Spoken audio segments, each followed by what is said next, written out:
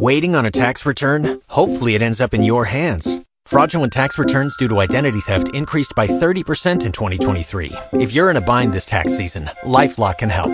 Our U.S.-based restoration specialists are experts dedicated to helping solve your identity theft issues. And all LifeLock plans are backed by the $1 Million Protection Package. So we'll reimburse you up to the limits of your plan if you lose money due to identity theft. Help protect your information this tax season with LifeLock. Save up to 25% your first year at LifeLock.com/aware. Talk shoes. Recorded live. Okay, good evening, ladies and gents. Tonight is the day before Memorial Day. It is May 27th, 2018. We got started a little bit late. It is now 7:11.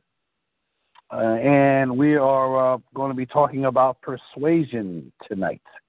So before I go into the persuasion thing, I just want to recap the other modules that happened in the order in which we have already gone through them. So we first started out with learning, as in learning how to learn, as in developing the mindset to be constantly learning, because every time you have a conversation that's dysfunctional, you can count on another conversation being equally dysfunctional in a completely unthinkable way. It's like, now that you solve that problem, just expect the next one to come around. So learn what you can learn so you can actually simplify your own languaging and be better at being able to communicate in ways that naturally enhance relationships and naturally and that's impossible to misunderstand and things like that. So learning is the first thing. And the second thing is being accountable, like the joy of accountability, like actually enjoying being responsible for the quality of the conversations that's happening around you, the quality of the communication around you, because you're the source of it. Now people start taking on your habits and stuff, and life works in ways that make everyone happy, and you're the cause of it. And it's a joy. It's the same joy as buying a new house, putting the furniture in, having it be your favorite place. Nobody held you responsible. You held yourself responsible. You held yourself accountable because, you love the choice, the opportunity to be that way, and looking at accountability as an opportunity. Then we took on Module 3, which is about listening. So when we came to listening, we was thinking about how to use our brain to be as photographic memory, or be in photographic memory mode as much as possible. I call it movie listening. Being able to switch gears and be responsible in your listening, where you can manage the conversations in your head along with the conversations happening outside there, because we can hear about 450 words a minute, but people, unless they're an auctioneer, can only talk no more than 250, usually between 200 and 250 words a minute. So in between words, we have these thoughts happen in our head, and then we get distracted by the thoughts in our head until we stop, and then we come back to the conversation like, hey, what did you just say? Or worse yet, act like we was listening, and then we didn't get the message, right? So whatever. So that's listening. And there's more to it, obviously, but just to give you a reminder. And then the fourth module was distinctions. So here's where we talked about mental modeling, about monkey mind, about the different aspirations, the 6 highest aspirations people have for their life that dictates their actions and the words that come out of their mouth. Also, I talked about the types of vision, so you can look at different points of view and communicate with people about those points of view. Which, by the way, when you learn how to use those different points of view, that's a part of your persuasion process, even though I'm not bringing it, to this particular module today. So there's that. Then Module 5 was about emotions, how to manage emotions in conversations, how to manage your own emotions in conversations, and basically recognize the type of emotions that's going on in a conversation so you know where people are at. Then the 6th module was effective interactions, which is what am I thinking, what am I talking, why am I talking, and other things, bringing people up to. No, that's just. I'm just going to stick there with that. Excuse me. The effective interactions module was about being effective the first time. So, there's a few things in there. All of a sudden, I can't remember it, but I'm not going to beat myself up about it because I've already written it down. You guys got it on the recording and email and all of that.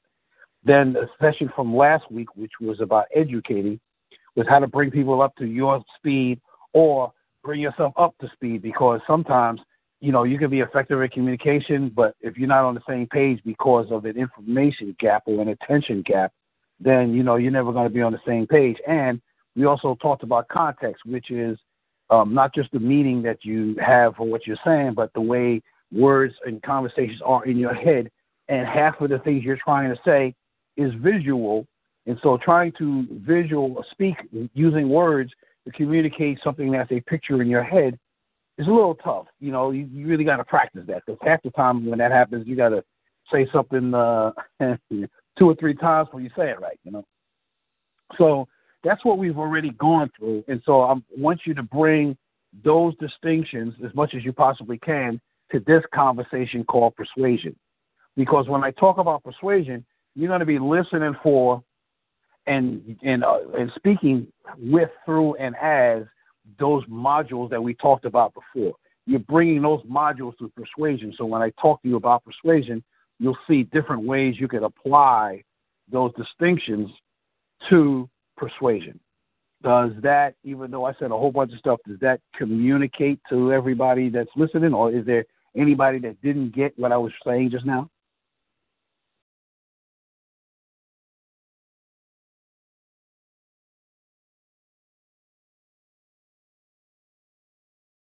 Okay, I'm not calling no names, so I'm going to tell a story. And I wasn't planning on telling the story, but it's one of the most embarrassing things that ever happened to me. And did I tell you guys the story about when I was in junior high school and I had to wear some goofy pants to school? No. Okay, good. So 7th grade, in between 6th and 7th grade, Mom would buy summer, some winter, school clothes during the summer. So one of the things she did was she bought me these fake leather pants. They looked really, really fake. They were brown. They had wrinkles in them. They was really more like rust color than brown leather. And I'm looking at these pants and I'm like, I already wear big, thick glasses like Urkel. My lenses are so thick you could barely see my eyes. And now you want me to wear these pants too? Oh, no, I cannot wear these pants. So I'm thinking, how do I wear these pants? I mean, how do I keep myself from wearing these pants? I can't not wear these pants at school. I can't do this. I'm going to be in trouble. So I decided, there's this street game called Ring-a-Livio. And, I would play Ring-a-Livio, and I was one of the more active players, and I almost always put holes in my pants. I said, you know what, I'm going to wear these fake leather pleather pants out here in the street, and I'm going to put holes in them, and then Mom ain't going to be able to sew them, and that's that, right? So I went out, played Ring-a-Livio, put holes in both knees, and I came home, and I said, Mom, I'm sorry, I put holes in these pants. And she's like, man, you wearing these pants at school. So she ended up sewing the holes in the knees by lifting up the pants so that like she put a hem around the knee, but she had to lift up the pants. And now I not only got these fake leather pants that got this stitching around the knees, like circled around my knees, but now they're also high water pants on top of it. And I'm supposed to go to school, so the first day of school I wore these pants, and I'm walking, and I'm trying not to be invisible. I'm trying to be invisible, and the head of the Black Spades street gang in New York, which was the biggest gang in New York at the time, he's in my junior high school, and he's got him and his boys laughing at me. I'm trying to disappear. That was super embarrassing. So, if anything you're going to say is going to be more embarrassing than that, then please be quiet. Otherwise, come on, share. Drop it on me. All right, y'all. Did I tell that story before? I don't remember. Hello? That's embarrassing. No, we didn't hear that one before. You didn't? Okay, good. By the way, the guy who was the head of the Black Spades at the time, he's the guy that taught me that there's a difference between people that act tough and who actually really are tough. And he was tough. He's the first guy I saw. I'm like, no, he really is tough. No, he's really tough. He's the head of this black space. But in addition, he won eventually in the 1980 Olympics. He won a gold medal for light heavyweight boxing championship. And he was one of the few people that actually, he became a heavyweight, and he fought Mike Tyson. And even though Mike Tyson beat him in a decision, he never knocked Mike Tyson never knocked him down. His name was Mitch Blood Green. And if you ever heard that story about when Mike Tyson got into a fight in a store, broke his hand, and had to cancel his fight or postpone his fight down to a few months, that's the guy he was fighting. And that's the guy that was laughing at me when I had these damn pants on. And thank God my mother only made me wear them once. Oh, boy, was I embarrassed. So if y'all are more embarrassed than that, then, yeah, don't say nothing. But otherwise, come on now. So, oh, my God. All right, so I'm going to go into with persuasion. So the definition, my definition, and then I'm going to give you the dictionary definition. Matter of fact, I'm going to do it the other way around. So that persuasion is a verb, and it says used with object. All right, whatever. Persuading. So number one, to prevail on a person to do something, as by advising or urging. We could not persuade him to wait, or we could. Number two, to induce to believe by appealing to reason or understanding. Convince. To persuade the judge of the prisoner's innocence. So my definition is the art and science of getting people to do what you want them to do. That's what I call persuasion. I love it. Getting people to do what you want them to do is a serious and permanent challenge because people only want to do what they want to do, not what you want them to do. The most effective way to get people to do what you want them to do is to give them compelling reasons to do what you want them to do. The better you are at creating or finding great reasons for people to do what you want them to do, the more you'll be able to get people to do what you want them to do. How's that sound so far? Getting people to do what you want them to do. I know there's some parents on here, they're like, I want my kids to go to school when I say, eat when I say, take a shower when I say, and get out of my way when I say. And you got any parents that's be thinking that?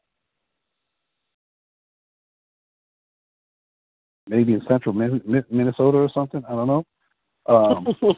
Honestly, my kids are great about going to school, and they're really highly involved in activities and everything, but getting them to do chores after everything else that they've done, that would be great. That's an amen. I can't get them to do clean up things. My mom used to make me go to the store after she came home. My job was to go to the store and take out the garbage. We lived on a fifth floor walk up, and I only came home after I was finished tired of playing basketball or street games. I was too tired. I was ready to go to sleep. Tony, go to the store, take out the garbage. So I had to take out the garbage. I said, how come Peachy won't? You can't make Peachy go take out the garbage, my sister. You know, because my sister really was scared to be out in the dark, you know. And I mean, I could see it, but I didn't care. I didn't want to go downstairs. And then my mother, she used to send me to the store around the corner, about a block and a half. It's the same store she used to go. She had to walk past in order to go home. I'm like, why you just go to the store when you got home? For years, Tony, go to the store and take out the garbage. That's my job. Make your bed. I resisted that too. I totally got it. To this day, I still don't want to be told what to do. I'm willing to play, but man, I don't really want to be told what to do. So I get it. But if you persuaded me, I might want to do that. You know? So there are many other ways of getting people to do what you want them to do, but none of them involve persuasion. However, each is effective in their own right. Some of those ways are the following: force, which includes threats, pressure, violence, blackmail, manipulation. In addition, there are scams, lying, con games, guilt, exile, removing sex, rewards, bribes. This list isn't endless, but this isn't the end of it either. In fact, that list and the impact that list has had on people throughout the centuries is the reason persuasion isn't looked upon favorably or taken seriously by most of humanity.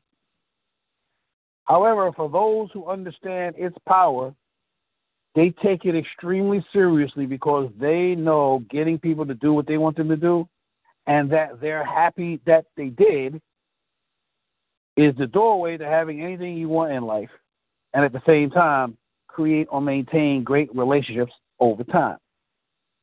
So I didn't say this until just now, that getting people to do what they want them to do and that they actually like and are happy that they do it, that's real persuasion. Getting them to do what you want them to do, and they're not all particularly caring or liking or happy about it, that's, well, I mean, it could be persuasive, but it ain't real persuasion. So what I'm going to tell you is that there's a persuasion process. There's a process that you will go through in order to get people to do what you want them to do to be persuasive. So persuasion is the middle aspect of a 3-step process. Persuasion is situated between enrollment and registration. In other words, persuasion follows enrollment and both precedes and facilitates registration, saying yes. Enrollment is like inspiration. Oh, wow, that's a great idea. Ooh, imagine that. But it still ain't mean that you're going to do something about it. Well, somebody else is going to do something about it. So then you enroll them, or you persuade them, or you inspire them, or you somehow get them to see, wow, not only would that be great, I should do that. I really should do that. That looks like it's in my best interest. And so then once they feel that way, then they're ready to take actions. So here is so it looks like this: enrollment, persuasion, and then registration. I'm not crazy about the words enrollment and registration. There's a couple of folks that come from the same personal development company that I do that uses that term. So I don't know a better term to use, but that is what's really the deal, enrollment and registration. But now, just as there are levels of commitment and levels of mastery, which I don't know if I actually mentioned in here. Yeah, I did. Levels of commitment, levels of mastery, levels of other things. There are levels of persuasion, or more aptly stated, the quality levels of persuasion. So there are 3. There is clumsy persuasion, quality persuasion, and seamless persuasion. Let me explain them. Clumsy persuaders aren't actually very persuasive at all. They cannot really see any other person's perspective, want what they want, and are usually reactive, impatient, and unimaginative, at least in this area. After 1 or 2 attempts at being persuasive, they get forceful and impatient, or they just quit. What they don't do is review what just happened and learn from their mistakes. However, for those who eventually figure this out, they move up to the next level, quality persuasion. Quality persuaders know how to answer questions, overcome objections to doing what they want people to do, and are very creative, even empowering when it comes to being persuasive. They learn from their mistakes and generally get what they want. They may or may not occasionally use force or other low-level forms of getting people to do what they want people to do, but they have to work hard every day to be persuasive, and their journey never ends. They're persuasive, but not so persuasive that people just want to do whatever they want to do like that. However, for those who want a higher quality of life in the area of persuasion and relationships, there's a higher level to operate from: seamless persuasion. Seamless persuasion is comprised of 3 things: love, care, and commitment.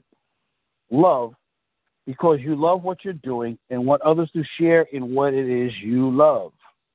Like you saw a great movie that you love and learned something from it, so you want others to see it and get what you got from it as well. Care, because you care enough about others that you would work hard to see to it that they get what they want out of doing what you want them to do. For example, coaching a client to give up something or take something on may take more than coaching. It may take persuasion. Commitment, because you're sold on what you're trying to get someone else to do. For example, you're sold on a particular song or vacation destination, and you're committed others experience the same joy you enjoy. The more you're able to put yourself in other people's shoes and remember why you want them to do what you want them to do, the more creative you'll be at finding reasons for others to want to do what you want them to do. The more you use powers for good rather than evil, the more you'll improve your relationships, and the easier it'll be to get people to continue doing what you want them to do. Okay, I just said a whole lot. I'm going to get some feedback.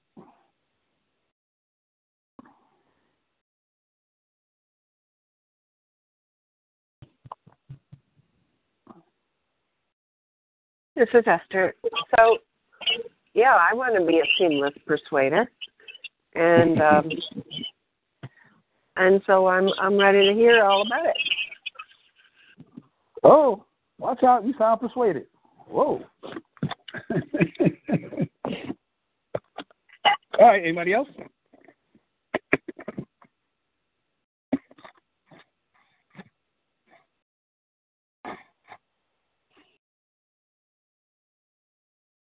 I'm definitely up to learn more about seamless persuasion as well. Okay. Did this stuff trigger into like when you're thinking about this and you're like, oh my God? Anybody, would this pull up any suffering for anybody while I was listening to this, or struggle, or remind you of stuff you don't want to be reminded of? Any negative feelings about this positive thing that you just heard? Well, this is Lena, and I guess since I've done the team management leadership program, and like I definitely have, there are people in my life where like I still hit a brick wall with communicating with them, and so if there's a way to make that brick wall not be there, that would be great. Totally got it. Oh my God, I totally got it. So, I'm going to bring up 4 different distinctions between now and the end of this session, but they all work inside of what I just shared to you. So they all work inside of either being clumsy, quality, or seamless. And when I say quality, I hope you heard that really what I was saying is like being a good salesperson, as opposed to someone who inspires people to want to do stuff. So like you could be a really great salesperson, or you could be like Martin Luther King and Malcolm and Mahatma Gandhi.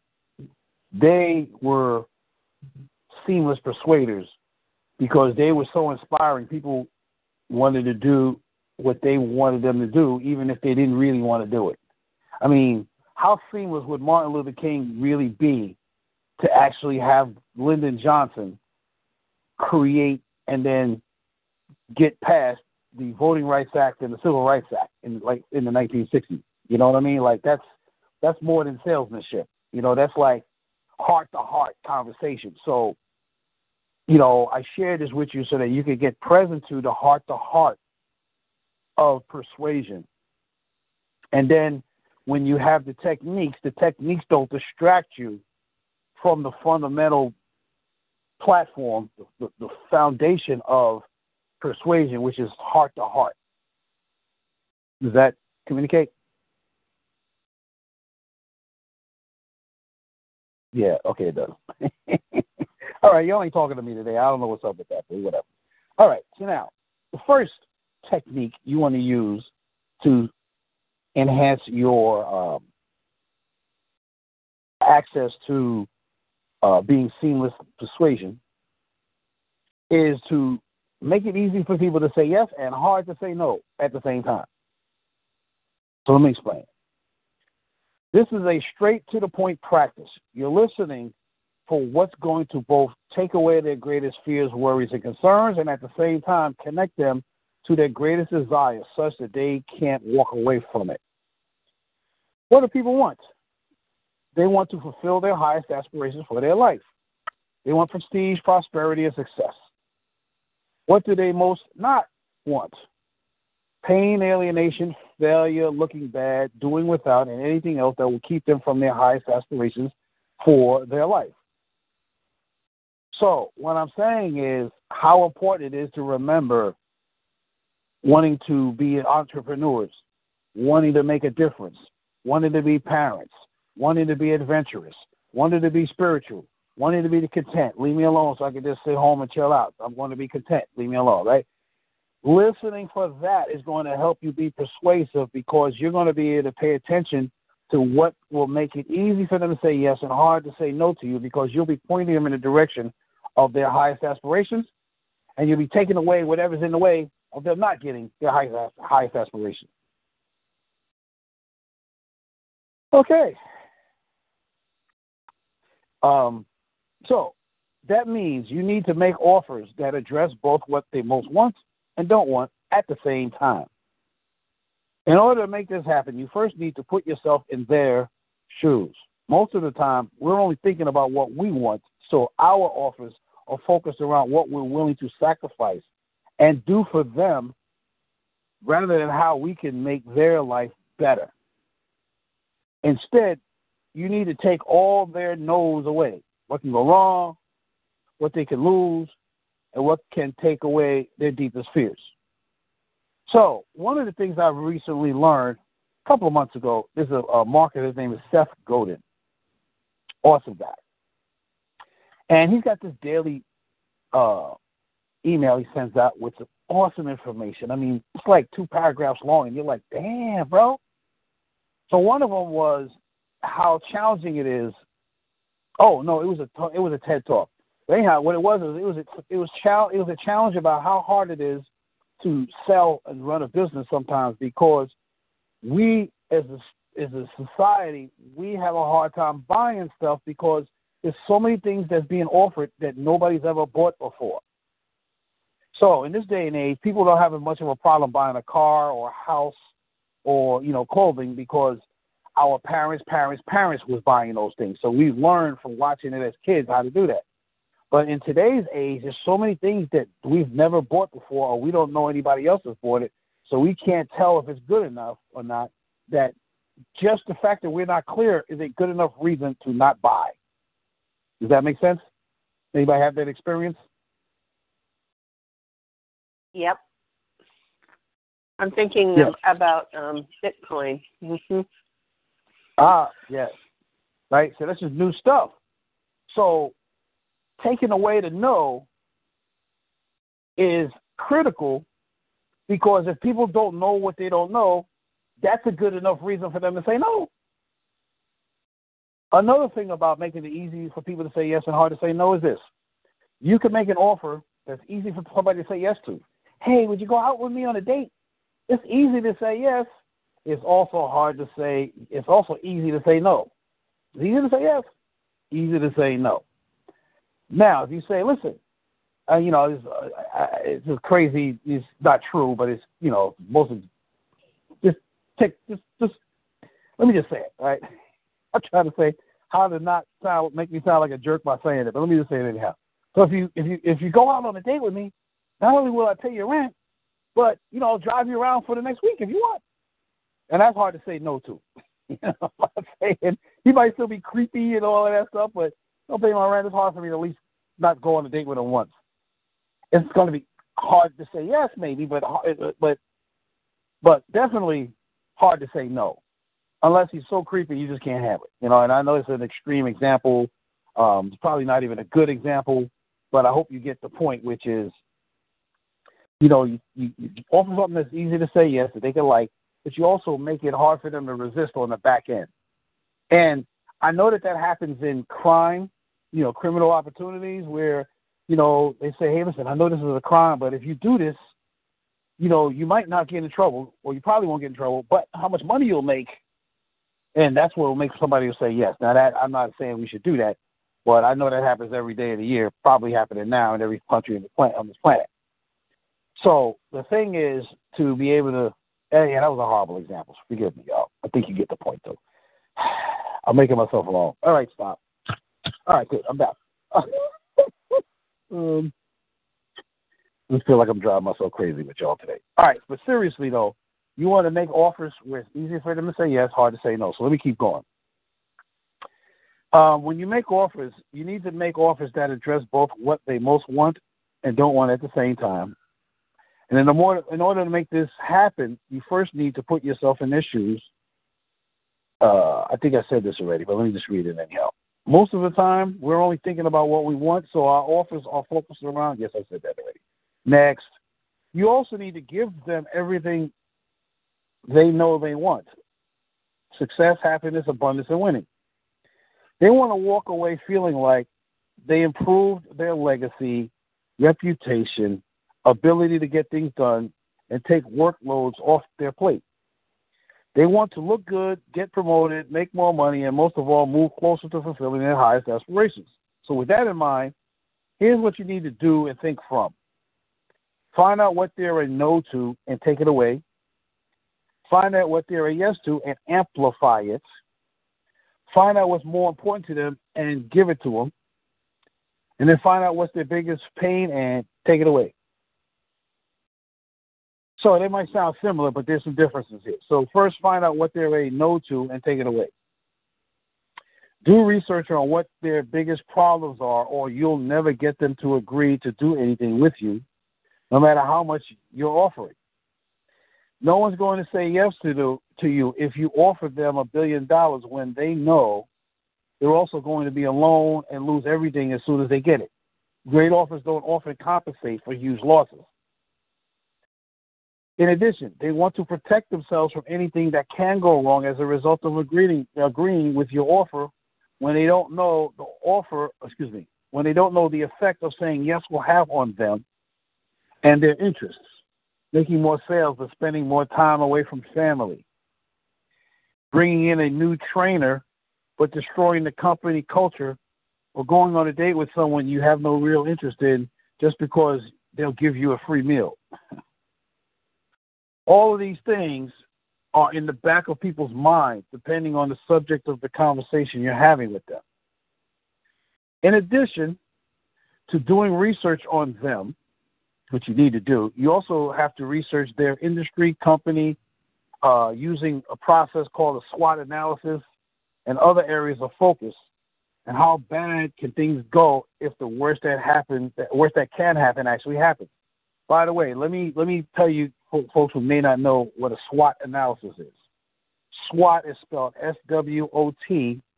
It's an acronym for strengths, weaknesses, opportunities, and threats. Businesses use it. This may not be the most powerful tool in the business shed, but it is a tool that really makes a difference. It's just a part of it. But still, you want to know what's the strengths, the weaknesses, the opportunities, and the threats of your offers to people.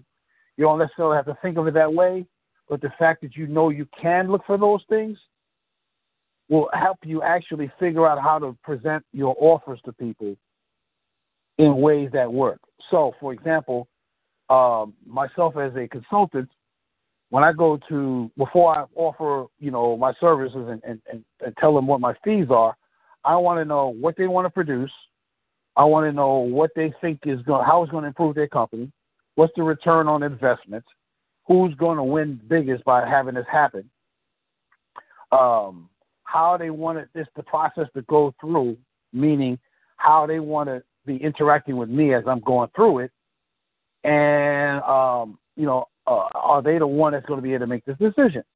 I also want them to know that I understand them, that they know that I understand them, that they understand me, and that they know that I know that they understand me. So there's like a whole bunch of different places that I could, I can research somebody in order to make an offer to them that's going to be really, really hard for them to say yes, and really, really, really easy for them, hard for them to say no, real easy to say yes. So if you're dealing with dates, or you're dealing with children, or you're dealing with work, or you're dealing with family at the holidays, thinking about what I'm saying here will hopefully make conversations go for you simpler, especially if you're using it inside of the context of taking care of people, like willing and desirous to persuade people as service for taking care of them. Because persuading them to get them to do what you want them to do, when it's in their best interest, then you're taking care of them. And so whether you use techniques or not, it's going to make what you're doing better. And then by understanding this here process called, making it easy for them to say yes and hard to say no, and you're doing it in their best interest, you'll just get more and more creative as you keep practicing and thinking about this. So, you got to do the work for them on your offers, because they've probably never had to deal with what you're offering, like I talked about with Seth Godin. And because of that, they can't tell what can go wrong, and they're not going to take that risk. That would be irresponsible if they don't know what the heck the problem is, right? So when you've done your research, show them how all their concerns have been addressed, or even better, turning it into a benefit. So remember this when you're dealing with both children and adults posing as adults but are really children. Anybody got any people like that in their life? Hey, I'm an adult. Yeah, I know you look like an adult. Oh, but yeah. You really look like a little kid, right? Oh, my God. So my daughters taught me how to be persuasive. In fact, they taught me how to be persuasive so much that when I finally went into the car business after I separated from my first wife, their mother, I actually got to be pretty good at sales. I was in the car business for like 5 years, so I must have been doing something right? So my oldest daughter, she would resist. I'd be like, Nicole. She'd be like, huh? Nicole, huh? Come here, huh? She'd be acting like she's stupid, right? And she knows she just don't want to listen, right? So one day too many, she didn't want to go to sleep. And I'm like, it's 9 o'clock. You're always supposed to be going to sleep at 9 o'clock. Why do you argue every night about 9 o'clock? So then I made an agreement. She started teaching me. She taught me that what her agreements work, right? So what I said to her was, here's the deal. We got to make an agreement. And here's your options. You could go in the room, talk with your sister, stay awake, and then I hear you, and then I walk in here, I whip your butt, then you cry, lay down, stay still, and eventually fall asleep. Or you can come in the room, lay down, be quiet, lay still, and eventually fall asleep. Either way, you get to tell me how this goes. But that's the agreement. You agree to that? Okay. And so once I made that agreement, I never heard her talking in her bedroom while she was supposed to be going to sleep. I was just laughing because I made it easy for her to say yes and hard to say no. And yes, was there a little bit of pressure in there? Kind of. But as long as she honored her agreement, I would honor mine, which is I would leave her alone or I would whip her butt. But either way, you damn going to sleep. You know what I mean? Anybody ever make any agreements like that with their kids before? Yes. Tell me the agreement. I remember when, this is Vita, I remember when my friend, he was really not old enough to understand, but he might have been. He's been smart a long time. And I don't know if he was 2, 3, but he had decided that he wasn't going to eat vegetables. And he told me he wasn't. And so he would normally be really good about eating his food, but one day he decided he was going to play in his food, and I kept trying to give him a chance to eat it. And so I finally told him, because I knew he had good understanding. I knew he'd understand what I told him. I said, Mommy is going to set the timer on the microwave. When the timer goes off, if you are not done eating that food, Mom is going to whip you behind, and you're still going to have to eat the food.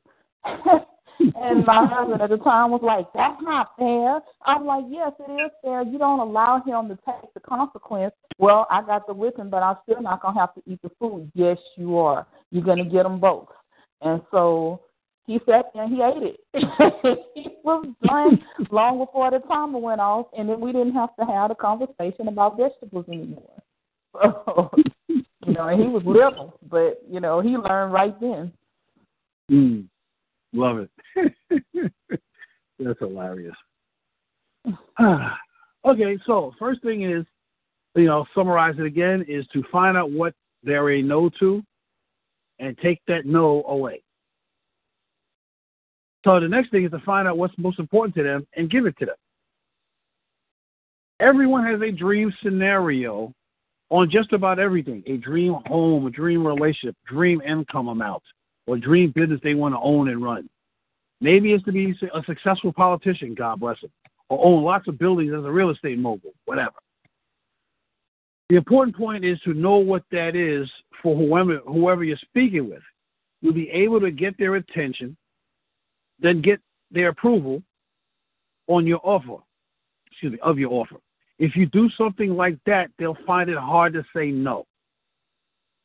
It's easier to get people to say yes than to take away their no's, because us human beings are prone to negativity as a result of our natural tendency to want to protect ourselves.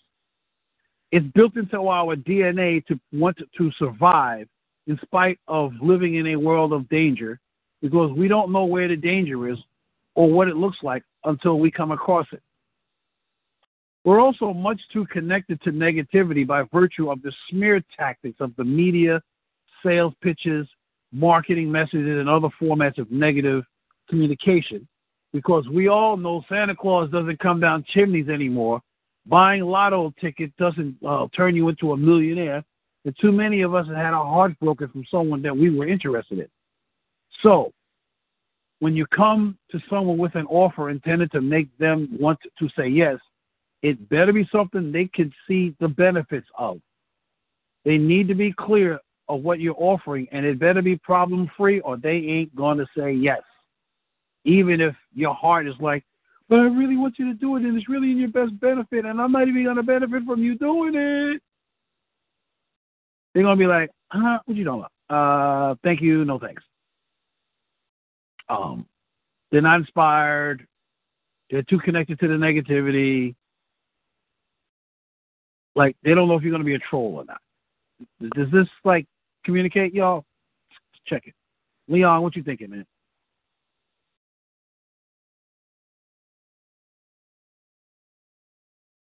You're on mute. So you're trying to persuade. Communicates. Okay. Good. Leon, you're on mute. Are you trying to persuade somebody? Is that good again? I'm trying to persuade you with my silence. Yeah. No, it does communicate. And, one thing I want to say about the whole chore thing is when I was growing up, there was no choice.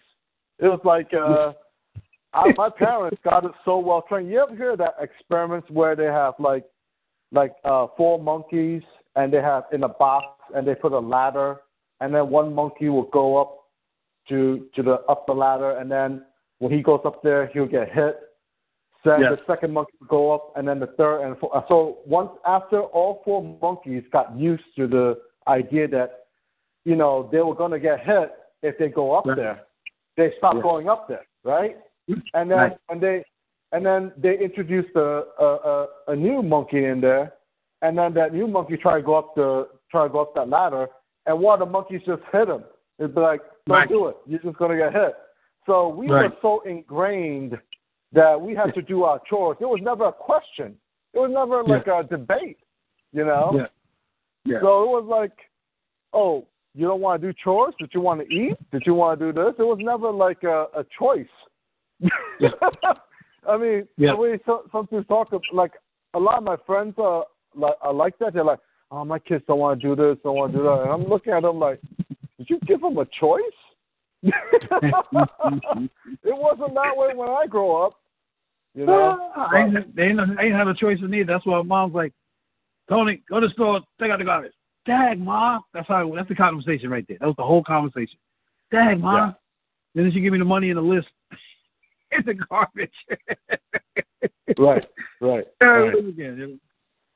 But I totally want to master, the type of persuasion that isn't, like forced or right. someone will just want to do it, Yes. So, yeah. So that is something I would want to. So check out. You just reminded me of something with your share, right? So I used to sell furniture in North Carolina between 2001 and 2004. While I was down there, I remember, they would train us, give us training about, the different furniture that's coming in, or something about something every morning before we got started.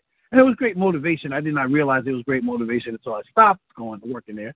But so this one day, this couple came in. These two couples came in.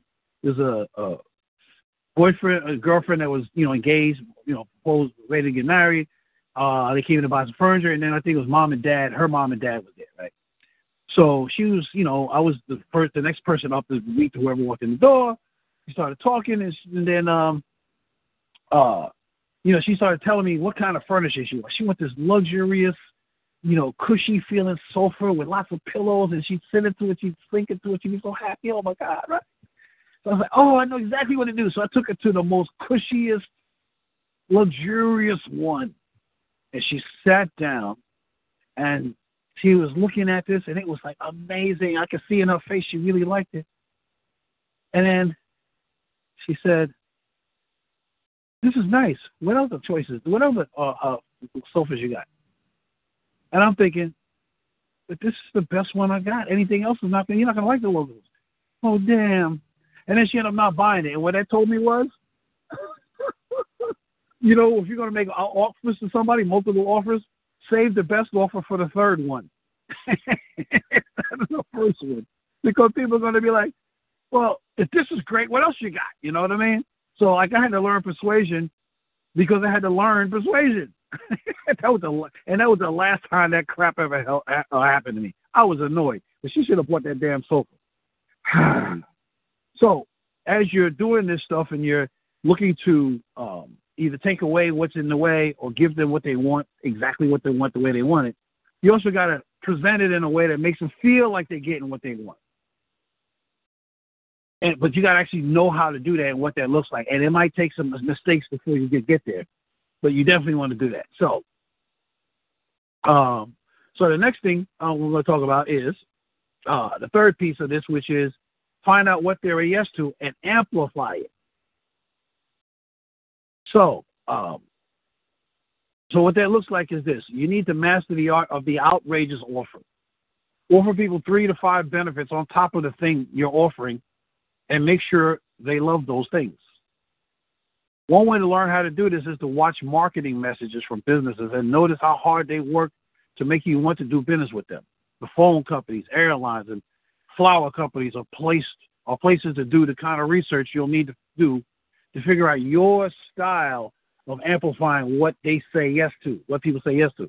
See, you're going to do it differently than the way I'm going to do it, different than the way Leon's going to do it, different than the way that Tiffany's going to do it. So you want to look at your style of communication, your style of trying to be irresistible, actually being irresistible, and make that offer. So like I just shared about this woman that wanted to buy a sofa, and, I offered it to her too soon. Sometimes your offers, you might offer something that's too soon. The other day I went to the phone company, I went to T-Mobile to go pay my phone bill. And every time I go in this one store in Harlem, oh, my God, they always trying to sell me something, offer me some new deal. They are really consistent with that. So I go in, and they want to sell me these Bluetooth headphones that could do like 14 things. And I'm like, I'm not paying no money for nothing in here today, right? So all you got to do is pay the $17, and, we get it for free, even though it's a $200 item. I'm not, and I kind of lied. Well, not really. I let them know, listen, I ain't got the money for that, which is pretty accurate. It's not saying I didn't have the money, but I didn't have the money for that. And so, the lady that was helping me and paying my bill, She talks to her boss, and then they eat the $17 and change for tax on the thing. And I got these $200 headphone Bluetooths for free. Because they just was like, they got to make me an offer I couldn't refuse. And that was the only way for me to be able to not be able to refuse it, is if it cost me nothing. So they gave me this thing. That was their way of like, nah, we got to keep this guy. We got to keep doing something with them. I don't know what kind of commission she got when she wasn't making no money, but God bless her anyhow, you know. People do work real hard to, like, get you to do what they want you to do. We do. Because when you do what we want you to do, we benefit too, whether it's because we get paid or because we're just happy that you did what we wanted you to do, or we're happy that you're happy that you did it, or whatever. So it's important to always have a number of ways to amplify anything someone can be a yes to. So don't look clumsy as you're trying to figure out what kind of offer you should make. You don't want to sound like Maxwell Smart from the old-time TV series Get Smart. Anybody remember Get Smart, the TV series? I do. Yes, I do. It was hilarious. Do y'all remember when he used to say, would you believe? And then he would tell some story, and they'd be like, nope. Well, would you believe? Nope. Would you believe? Oh, yeah, wow, you know, that's possible. And next thing you know, he's out of there, and they're like, hey, where'd he go? So if you're standing around trying to figure out how to persuade somebody or how to do this, to amplify whatever they're saying yes to so they can't resist it, make it hard to say, easy to say yes and hard to say no to, you'd be looking like this goofy Maxwell Smart guy. And he looks like he's trying to figure this out. And for those of you who don't know Maxwell Smart and Get Smart, the TV series, y'all should check it out on YouTube. It's freaking hilarious. It's like it's a comedy sitcom of the James Bond movies because it was around the same time it was happening, but it was a James Bond spoof. They used to use it. He had an antenna on his shoe, and he would talk using his shoe as a phone. When they would talk private, they would just sit in front of each other, and they would drop these plastic tubes down on them so they could at least appear to be doing private conversations. It was so hilarious. It was crazy. Would you believe? Yeah, you don't want to look like that to people when you're trying to figure out how to be amplifying what somebody would do. You're over there figuring out, scrambling, scratching your head. Nah, you want to have at least learned, remembered, practiced being persuasive by practicing how to amplify your offers, how to make it sound irresistible, or how to add more options to your offer to whoever you're attempting to persuade.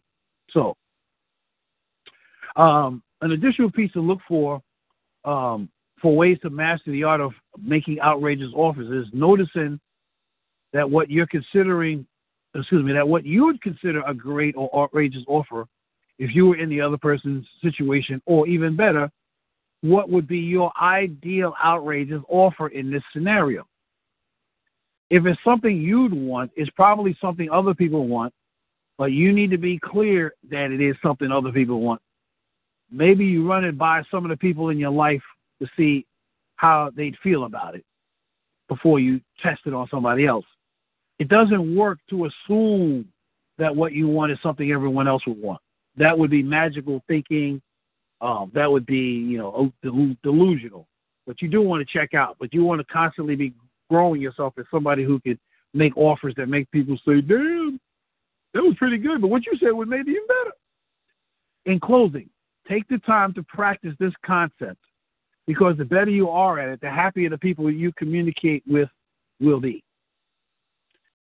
And again, like, you may need to think about,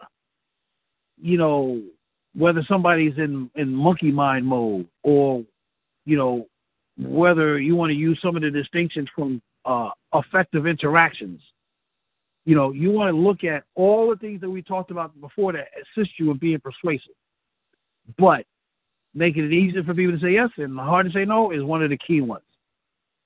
And then the last of the 4 steps in this particular section is to find out what their biggest pain is and take it away. So before you start attempting to persuade people, assume they have pains, concerns, and problems, and try to figure out what their biggest pains are and how to take them away. This is one of the biggest reasons why you need to start listening a lot before you start talking a lot, because the better you are as a listener, the better you'll become at hearing them tell on themselves, giving you the ammunition you need to be as persuasive as possible. Often, the people you interact with are your biggest sources of information for figuring out how best to persuade them. You may not know how to persuade someone at the beginning of conversation, but if you listen closely enough, you'll know how to do it in the end. In fact, listening is almost all you need to do to figure out how to be persuasive with people, because they'll be very happy that you actually listen to them, happy you listen to them well enough to actually understand them, and because of this, will give you the benefit of the doubt when you attempt to persuade them. Worst come to worst, if and when you attempt to persuade someone and it's not working, stop as soon as you realize it's not working. Because the longer you try to persuade people when you're not doing a good job, the more they'll think you don't listen and you only care about yourself. The minute they feel this way about you, you'll lose trust. They'll lose trust in you and will be even less likely to be persuaded by you another time. Persuasion doesn't work all the time, but when it does, it's amazing. There are other things you can do when this particular formula doesn't work, but you don't want to be someone who anyone thinks you're not worthy of being listened to enough to be persuaded by anything you say. So that's that's the end of the make it easy to say yes, hard to say no section. I'd love to hear your feedback, what you got out of that, how much that helped or maybe didn't help or whatever. Tiffany, what you want to say about that? What you got to say?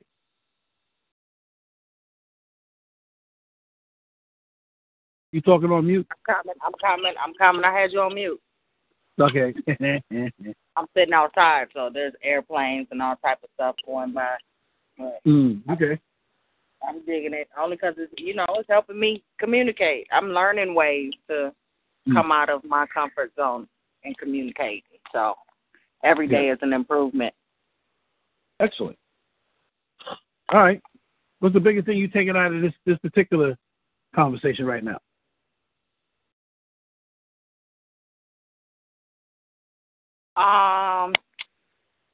Well, I'm listening about the persuasion, and the let's see, what was it? The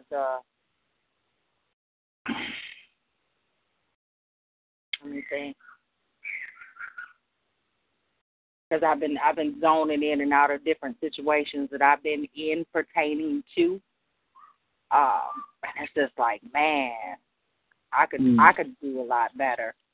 But I look at so many other people that could do better and how lost the world is. Yep. I just know I got to continue to be active and learn more ways to communicate, because I get frustrated and I don't want to be one of those individuals that give up on people. But I'm getting frustrated. It's kind of like I wish I was in my own bubble so I don't have to talk to people, because it gets tiring. I get tired of trying to persuade people to be active communicators. It's like I'm in the world all by myself sometimes. I get it. Okay. Yeah. So, what I'm hearing is the biggest thing that you could be getting out of what we just shared, to this point, is that you could be listening to hear people tell on themselves about how to persuade them. People don't know that they're telling on themselves, but you can hear their pains, their joys, their vision. If you listen for it, it'll give you access to that. Sometimes I just get tired. It's like they don't want to act. Well, we've been talking about this for a while, and if you're not gonna make a move because we're having communication and coming up with different solutions to situations, and nothing happens, but we keep talking about it. It's like, how many times are we going to keep having the same conversation? We can find different words to use, but it all means the same thing, and that's where it's just like, okay, I got to find more patience with folks because I'm ready to check out on something. Got it.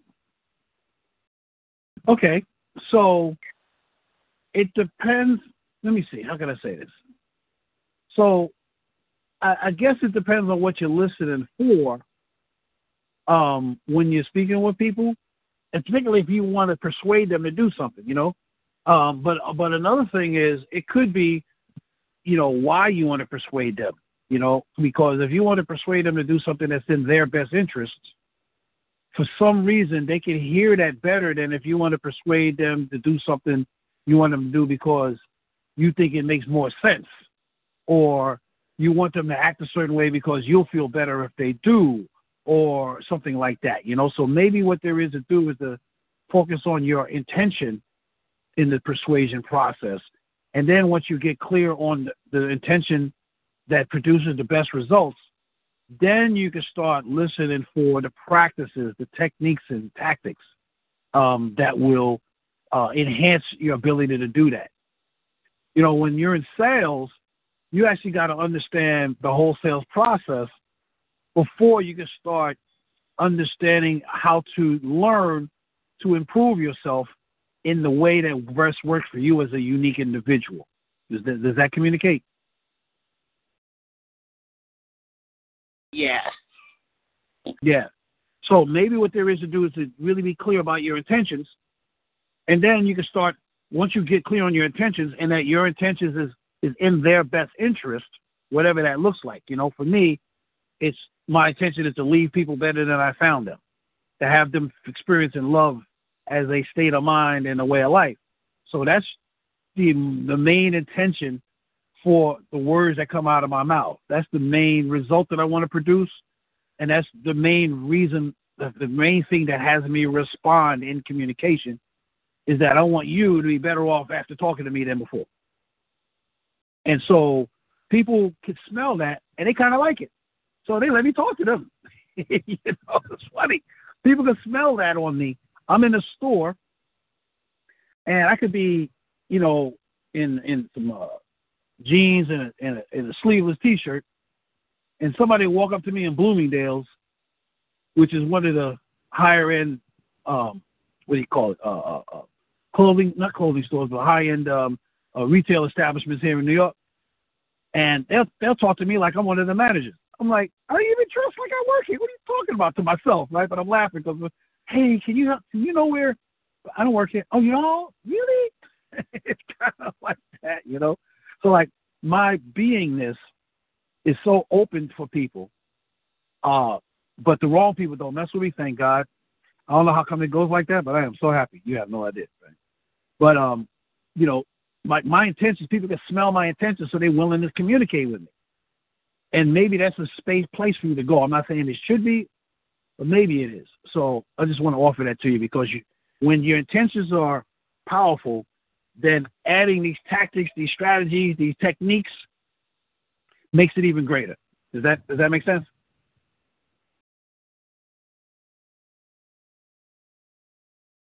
Yes. Okay. Yeah, and I'm not saying your intentions are not good. I'm just saying that, you know, that they could be better, or you could be better at making sure people will experience your intentions for them, like your love for them. You know what I mean? So whatever that looks like, I'd say practice this, probably listen to this a few times and all of that stuff. So, all right, I'm going to move on. Thank you for, interacting with me. Appreciate it. So the next thing we're going to talk about is to continuously increase credibility, and particularly yours, but also credibility of the thing that you're attempting to persuade somebody into. So first is you want to increase their awareness of your know-how, skill, abilities, and intentions. So what that looks like is people will constantly doubt you.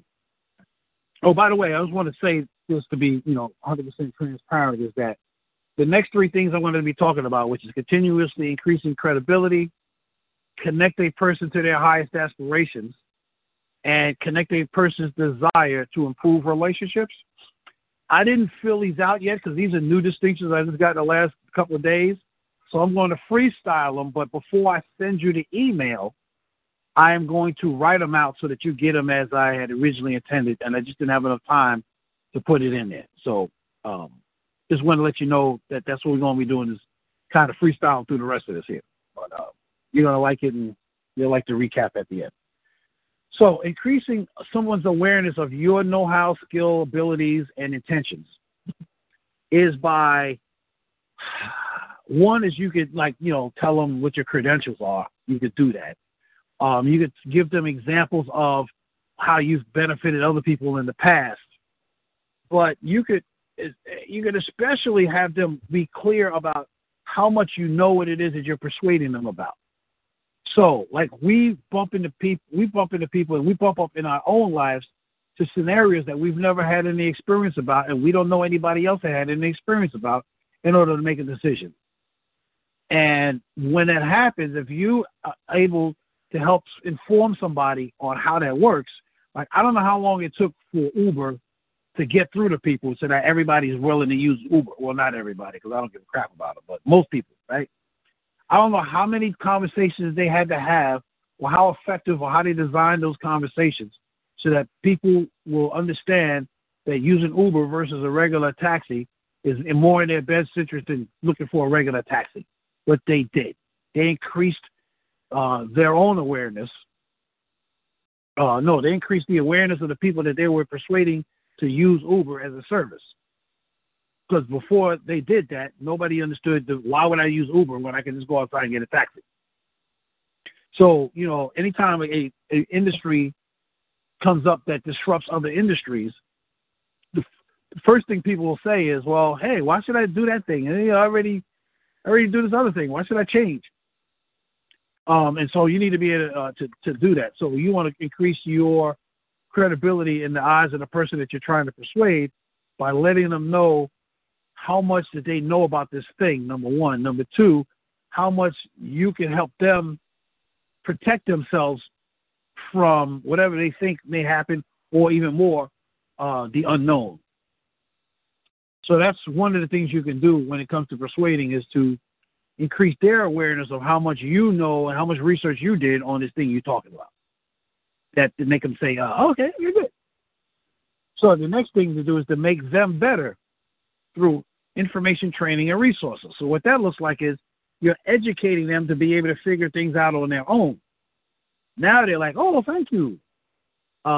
Where you will have them feel like they could trust you, because if you educated them here, they could trust you when you make decisions later, or you make recommendations later, or you invite them to do something that they may have been questioning about, but because it's you, and you have their credibility, your credibility with them is high enough that they'll say it just because you're the one who said it. A lot of times that'll get you through a lot of stuff. If you could be, well, since Lena said it, I guess I should just go ahead and do it because I do trust her, and she's always been right, or often have my best interest at heart. So you want to be that person as well. And then the next thing is you want to take away every doubt that they may have about you.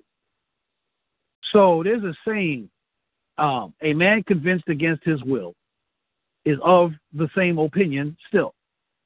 So what that means is, if you are talking to somebody and they've got 25 different reasons why they're a no, or why they're a yes, or why they're thinking about this differently than the way you do, and you take away 23 of those 25 things, you would think that's a great thing, except for the fact that if they still have two other things, it's like you didn't take away anything, because they still say, but you say you didn't handle this, so I'm still right.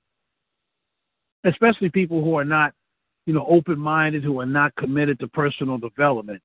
If even folks that are, but you're just talking about something that scares them to death, or they have no real information about. As long as you haven't addressed all of their concerns, you haven't taken away every doubt that they have about you, about that thing, then the unknown is a good enough reason for them to not be persuaded. They don't need to know what could be a problem. The fact that they don't know what all the problems are is enough of a problem. So you want to be able to take away every doubt they have about you or about the situation or about themselves or whatever it is that they have a doubt about. But the only way to find that out is through listening to them as you're speaking. Listening is going to give you that, not talking. And a lot of times, even asking questions is not going to give you that. A lot of marketers and the marketing companies and things like that, they do surveys, but a lot of other companies, the smartest of them, they don't bother with surveys because people think one thing when you got a survey, but when they're on the court, they think of something else and they're not even conscious of that they're thinking. Humans are basically and fundamentally irrational. We think we know what we know, but you put us in a situation, we're going to do something completely different, and it's going to be like, huh? What the hell? How did that happen? So you want to be able to take away whatever doubt that they have, but you got to find out what that doubt is in the first place. And you can't be in a hurry. This is not time-based. This is effectiveness-based. So if you was going to make somebody an offer or try to get them to cooperate with you, it might take 2 or 3 conversations if you got to upgrade your credibility with them or upgrade their opinion of credibility about the thing that you're talking about. It's got to be in them to want to do it, not because you want them to do it. Yeah, you're taking the action to get them to do what you want them to do, but is it in their best interest? And are they clear that it's in their best interest? And so you want to increase your credibility or the credibility of the thing that you're offering and trying to persuade them to do it. Does that make sense? Anybody got any questions about that? Question. This is Esther. Go ahead. Yes. No, go ahead. I'm listening. I'm thinking a lot about my my manager, who seems as though my best efforts are never good enough, and so I think more frequent meetings and more frequent conversation would probably be helpful. And I haven't done that because I wanted to save his time, but clearly we're not getting the results that he's looking for. So, this has really been pertinent and very helpful.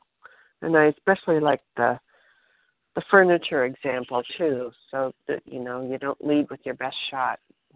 You save something in reserve. Yeah. Yeah. Thank you. Awesome. Anybody else? Questions, comments? Thank yous? It's Tony, this is Jamie. It's not a question, but I have a couple of examples. One that I know worked well, and another one that I'm thinking of using this with something I'm challenged with now. Yep. My example is I used to work with a behavioral health program where one of our weekly processes was a weekly check-in where the participants in the program had to call once a week, midweek, to check in with how they're doing with their program. And I was getting like a 90% effective rate on that, and my teammates were getting like 40 to 50%. And they asked me, how are you getting these results? These people don't want to call midweek. They forget. They don't do it. And I said, well, when I introduced the task, I don't introduce it like this is something you have to do every week, like checking a box. This is a way for you to practice self-managing your program like a habit so that you don't need a coach for the rest of your life. Ooh, I like that. So what it did is their pain point was having to have a coach for the rest of their life. their what they wanted was they wanted to be able to be self-sustaining, and but I didn't realize that those were the two parts of that had them be persuaded to do this thing. Mm. So for me to be able to look at both sides, both taking the pain point away and giving them something that is compelling and that they want. I work in quality now, and I work in pharmaceuticals, and quality is all about big regulatory. I mean, we're heavily regulated. So people consider quality and compliance kind of as a pain, because I'm going to tell them they have to do things a certain way and they can't do them other ways. But I'm trying to think, one of the ways I'm looking at right now is how I'm starting, and like you said, it takes time. I'm starting to find out that it takes time. I'm starting to have the people I'm working with look at that it's in their best interest to get me involved early so that they don't make mistakes that cost them later. But it's just, but I haven't gotten everybody. Mostly, it's like, oh no, I don't want Jamie's just going to tell me no. Jamie's going to tell me I have to do it a certain way. I don't want to talk to Jamie. So I'm kind of turning that Titanic right now. But if I know both sides of that conversation, I think it would make it go better. If I'm consciously aware of both sides of those. So I'm really, really grateful for this. I think it's really going to help. Yeah, what I'm hearing is that you haven't mastered, and you didn't see the magic in your turning their pain point into their benefit in a way that they see the benefit. Yeah, and that's a huge part of persuasion. You're making them do what you want them to do, and making them want to do it and be happy to be doing it. Yeah. That's great. Yeah. Thank you. Yeah. Love it. Okay. So, I'm actually going to add that to this because I hadn't thought about, I mentioned it, but I didn't really think about focusing on how to turn the biggest pains into a benefit. That's a brilliant thing. So, and that's one of the reasons why I'm doing this program, so I can hear something I ain't think about before. You know? So, muchas gracias. All right. Okay, good. So, so the next thing I want to talk about now is to connect the person to their highest aspirations, which is kind of what you just said, really, Jamie. Is like they don't want to have to be bothered with another coach for the rest of their life. They want to get it now, and so you connected them to that by flipping their biggest obstacle, which is, again, is a brilliant thing, So now, you want to create scenarios, which is really what you just got finished saying. Create a scenario that connects them to their highest aspirations, which is leave me alone. It's possible that the people that you're doing in your program, what you did was addressing, the person who wants to be content. I only want to do as little as possible to get the most out of what I want so I can go back and chill. It could be the entrepreneur who's like, listen, I don't mind doing whatever I got to do, but as long as it's going to benefit me to make money and be happy. It could be the person who wants to make a difference. Hey, I really want to be able to use this material, so you're going to be better at this. You're going to improve my ability by me having a second conversation with you to ground myself in these distinctions so I can make a bigger difference. I'll take that on. You follow, like looking at those type of things, and then, flipping whatever isn't working or what their pain is, and then connecting, like, how do you say it to the person that you're dealing with? How do you address it to the audience so that they get connected to how this is going to help them fulfill their highest aspirations? So, thank you for helping me get clear on that one. And then the next thing you can do, especially if a person is feeling, kind of reserved or something, is to let them see how far they've already come. So a lot of times people be like, I don't know, man, right? But when you start letting them see how far they've come, a lot of people feel, reserved or no, not reserved, resigned about doing things. But that's because they haven't been paying attention. I actually just got finished dealing with that myself. I was spending a weekend with my friend. We're creating a workshop in a new genre, a new niche, which is having money help relationships and having relationships help you with your money. And he's a financial advisor, a prosperity coach, and I'm obviously a relationship coach.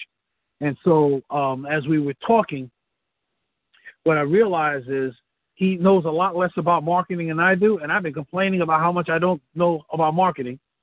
And then I say stuff, he's like, wow, I never knew that before. So what he was actually doing, and I didn't realize it, was he was actually helping me see how far I've come already in that particular area.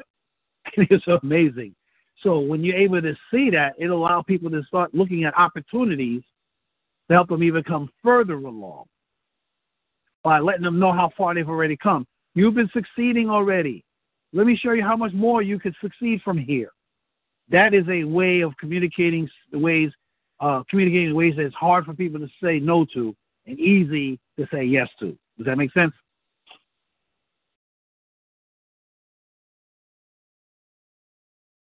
Yeah, that makes sense. Cool. Very good. So then, the next thing to do is to help them see how great it would be to achieve their highest aspirations.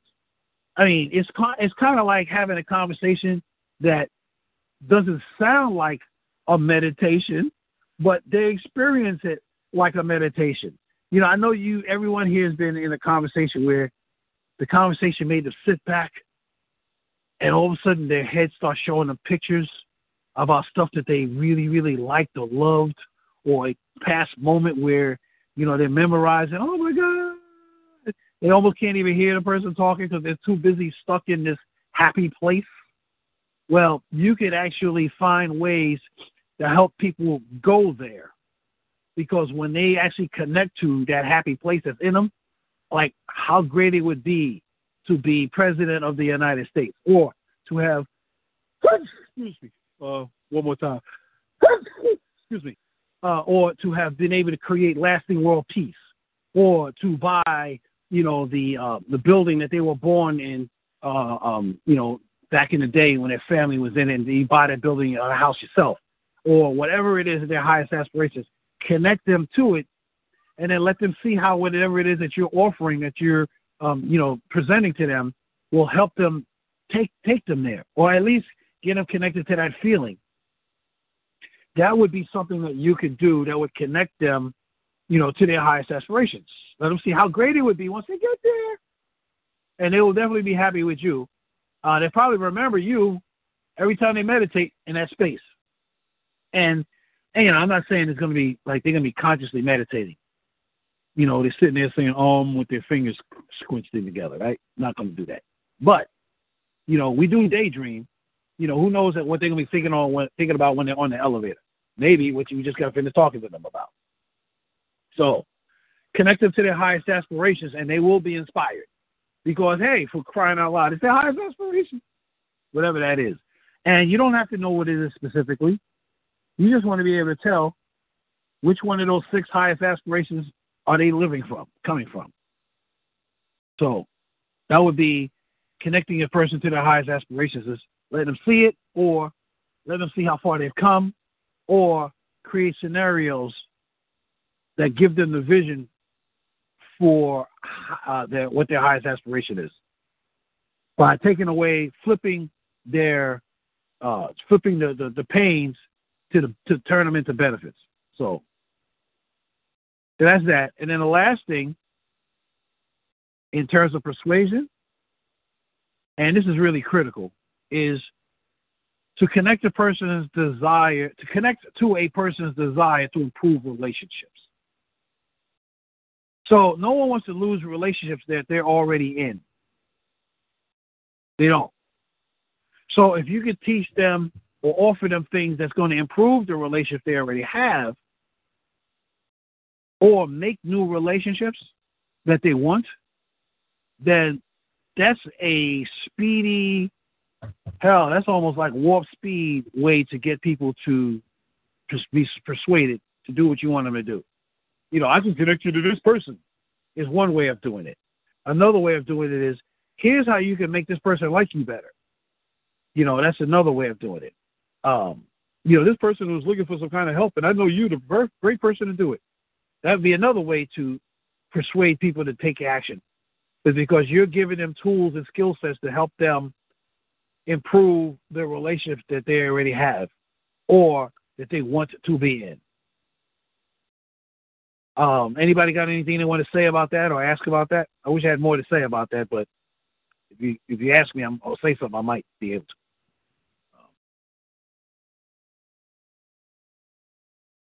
Anybody? Just checking. Tony, this is Jamie again. It reminds me of Simon Sinek, the guy who talks about that we make a lot of our decisions from the part of our brain that doesn't have language or logic. Yep. And love that.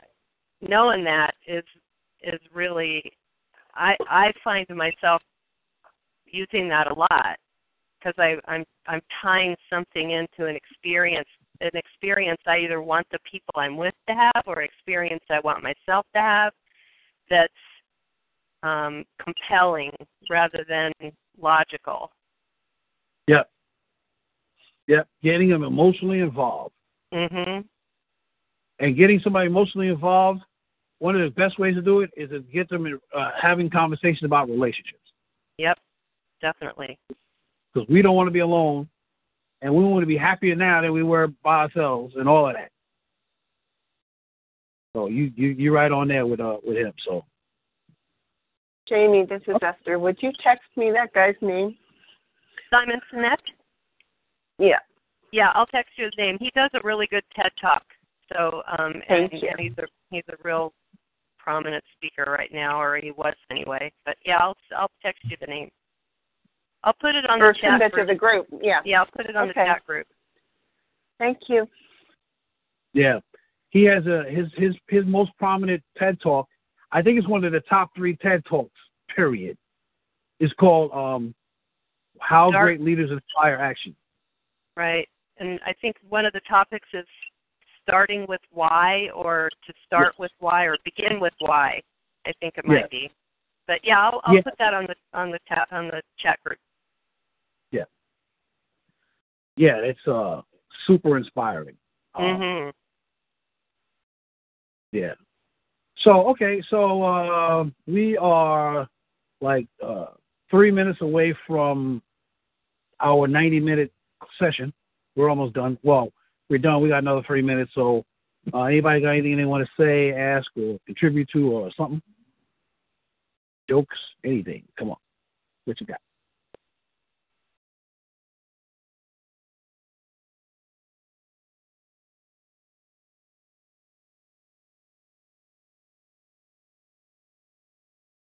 All right, Vita, I'm calling you out. What you got? Anything you want to say? Ask? Thoughts? Tony, this was great. Something. Come on. Yeah, this was great. And I've been really running this week. I haven't stopped. But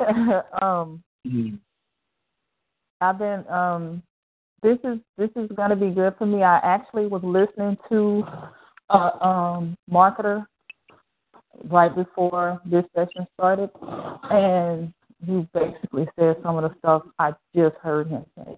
And because he was talking about how a lot of people these days think that the business of selling is you take somebody from a product and an ad and you send them to a page where they buy. And he said, but everybody forgets that you still have to sell people, and that they don't know who you are, and that they don't trust you. And I know that's true because, when you were talking earlier about making people trust you, the thing that I was thinking about was really Amazon was the first thing that came to my mind. And if I see something on there that I haven't used before, don't know really basically what it is, first thing I read It's the reviews. And so because I don't know what that is, I don't know what it does, I'm not sure how well it works, and so I want to see somebody else's experience it, before I say, okay, I'm gonna give it a try. And so basically everything that you said is what I just listened to him say, that you have to, make people trust you, and once people trust you, I guess it's not persuasion then. They just basically will go along with you because, they value the relationship and they do have that trust in you. And so then they will do what you want them to do, which in the situation he was talking about was buy your product. But in the same way that you're talking about it, but in relationships. Yes. Yeah, really having other people's hearts and desires in mind as you're working with them is what's most important in order to connect with them fully, because it's like you're taking care of them and they respect that. And that doesn't happen much anymore, unfortunately. And again, there's too many things to make choices about, Yeah. Yeah, I'm laughing because I have my 15-year-old. If we go somewhere, just say for instance, like every year I'll take them at the beginning of the hot weather because, our rule is no sharks until May 1st, even though we live in Texas and it's hot, like 2 months before it's supposed to be. But we'll get supplies sometimes. So I'm like, by May it's going to be hot. But I'll take them to the store, my girls, to get them, flip-flops.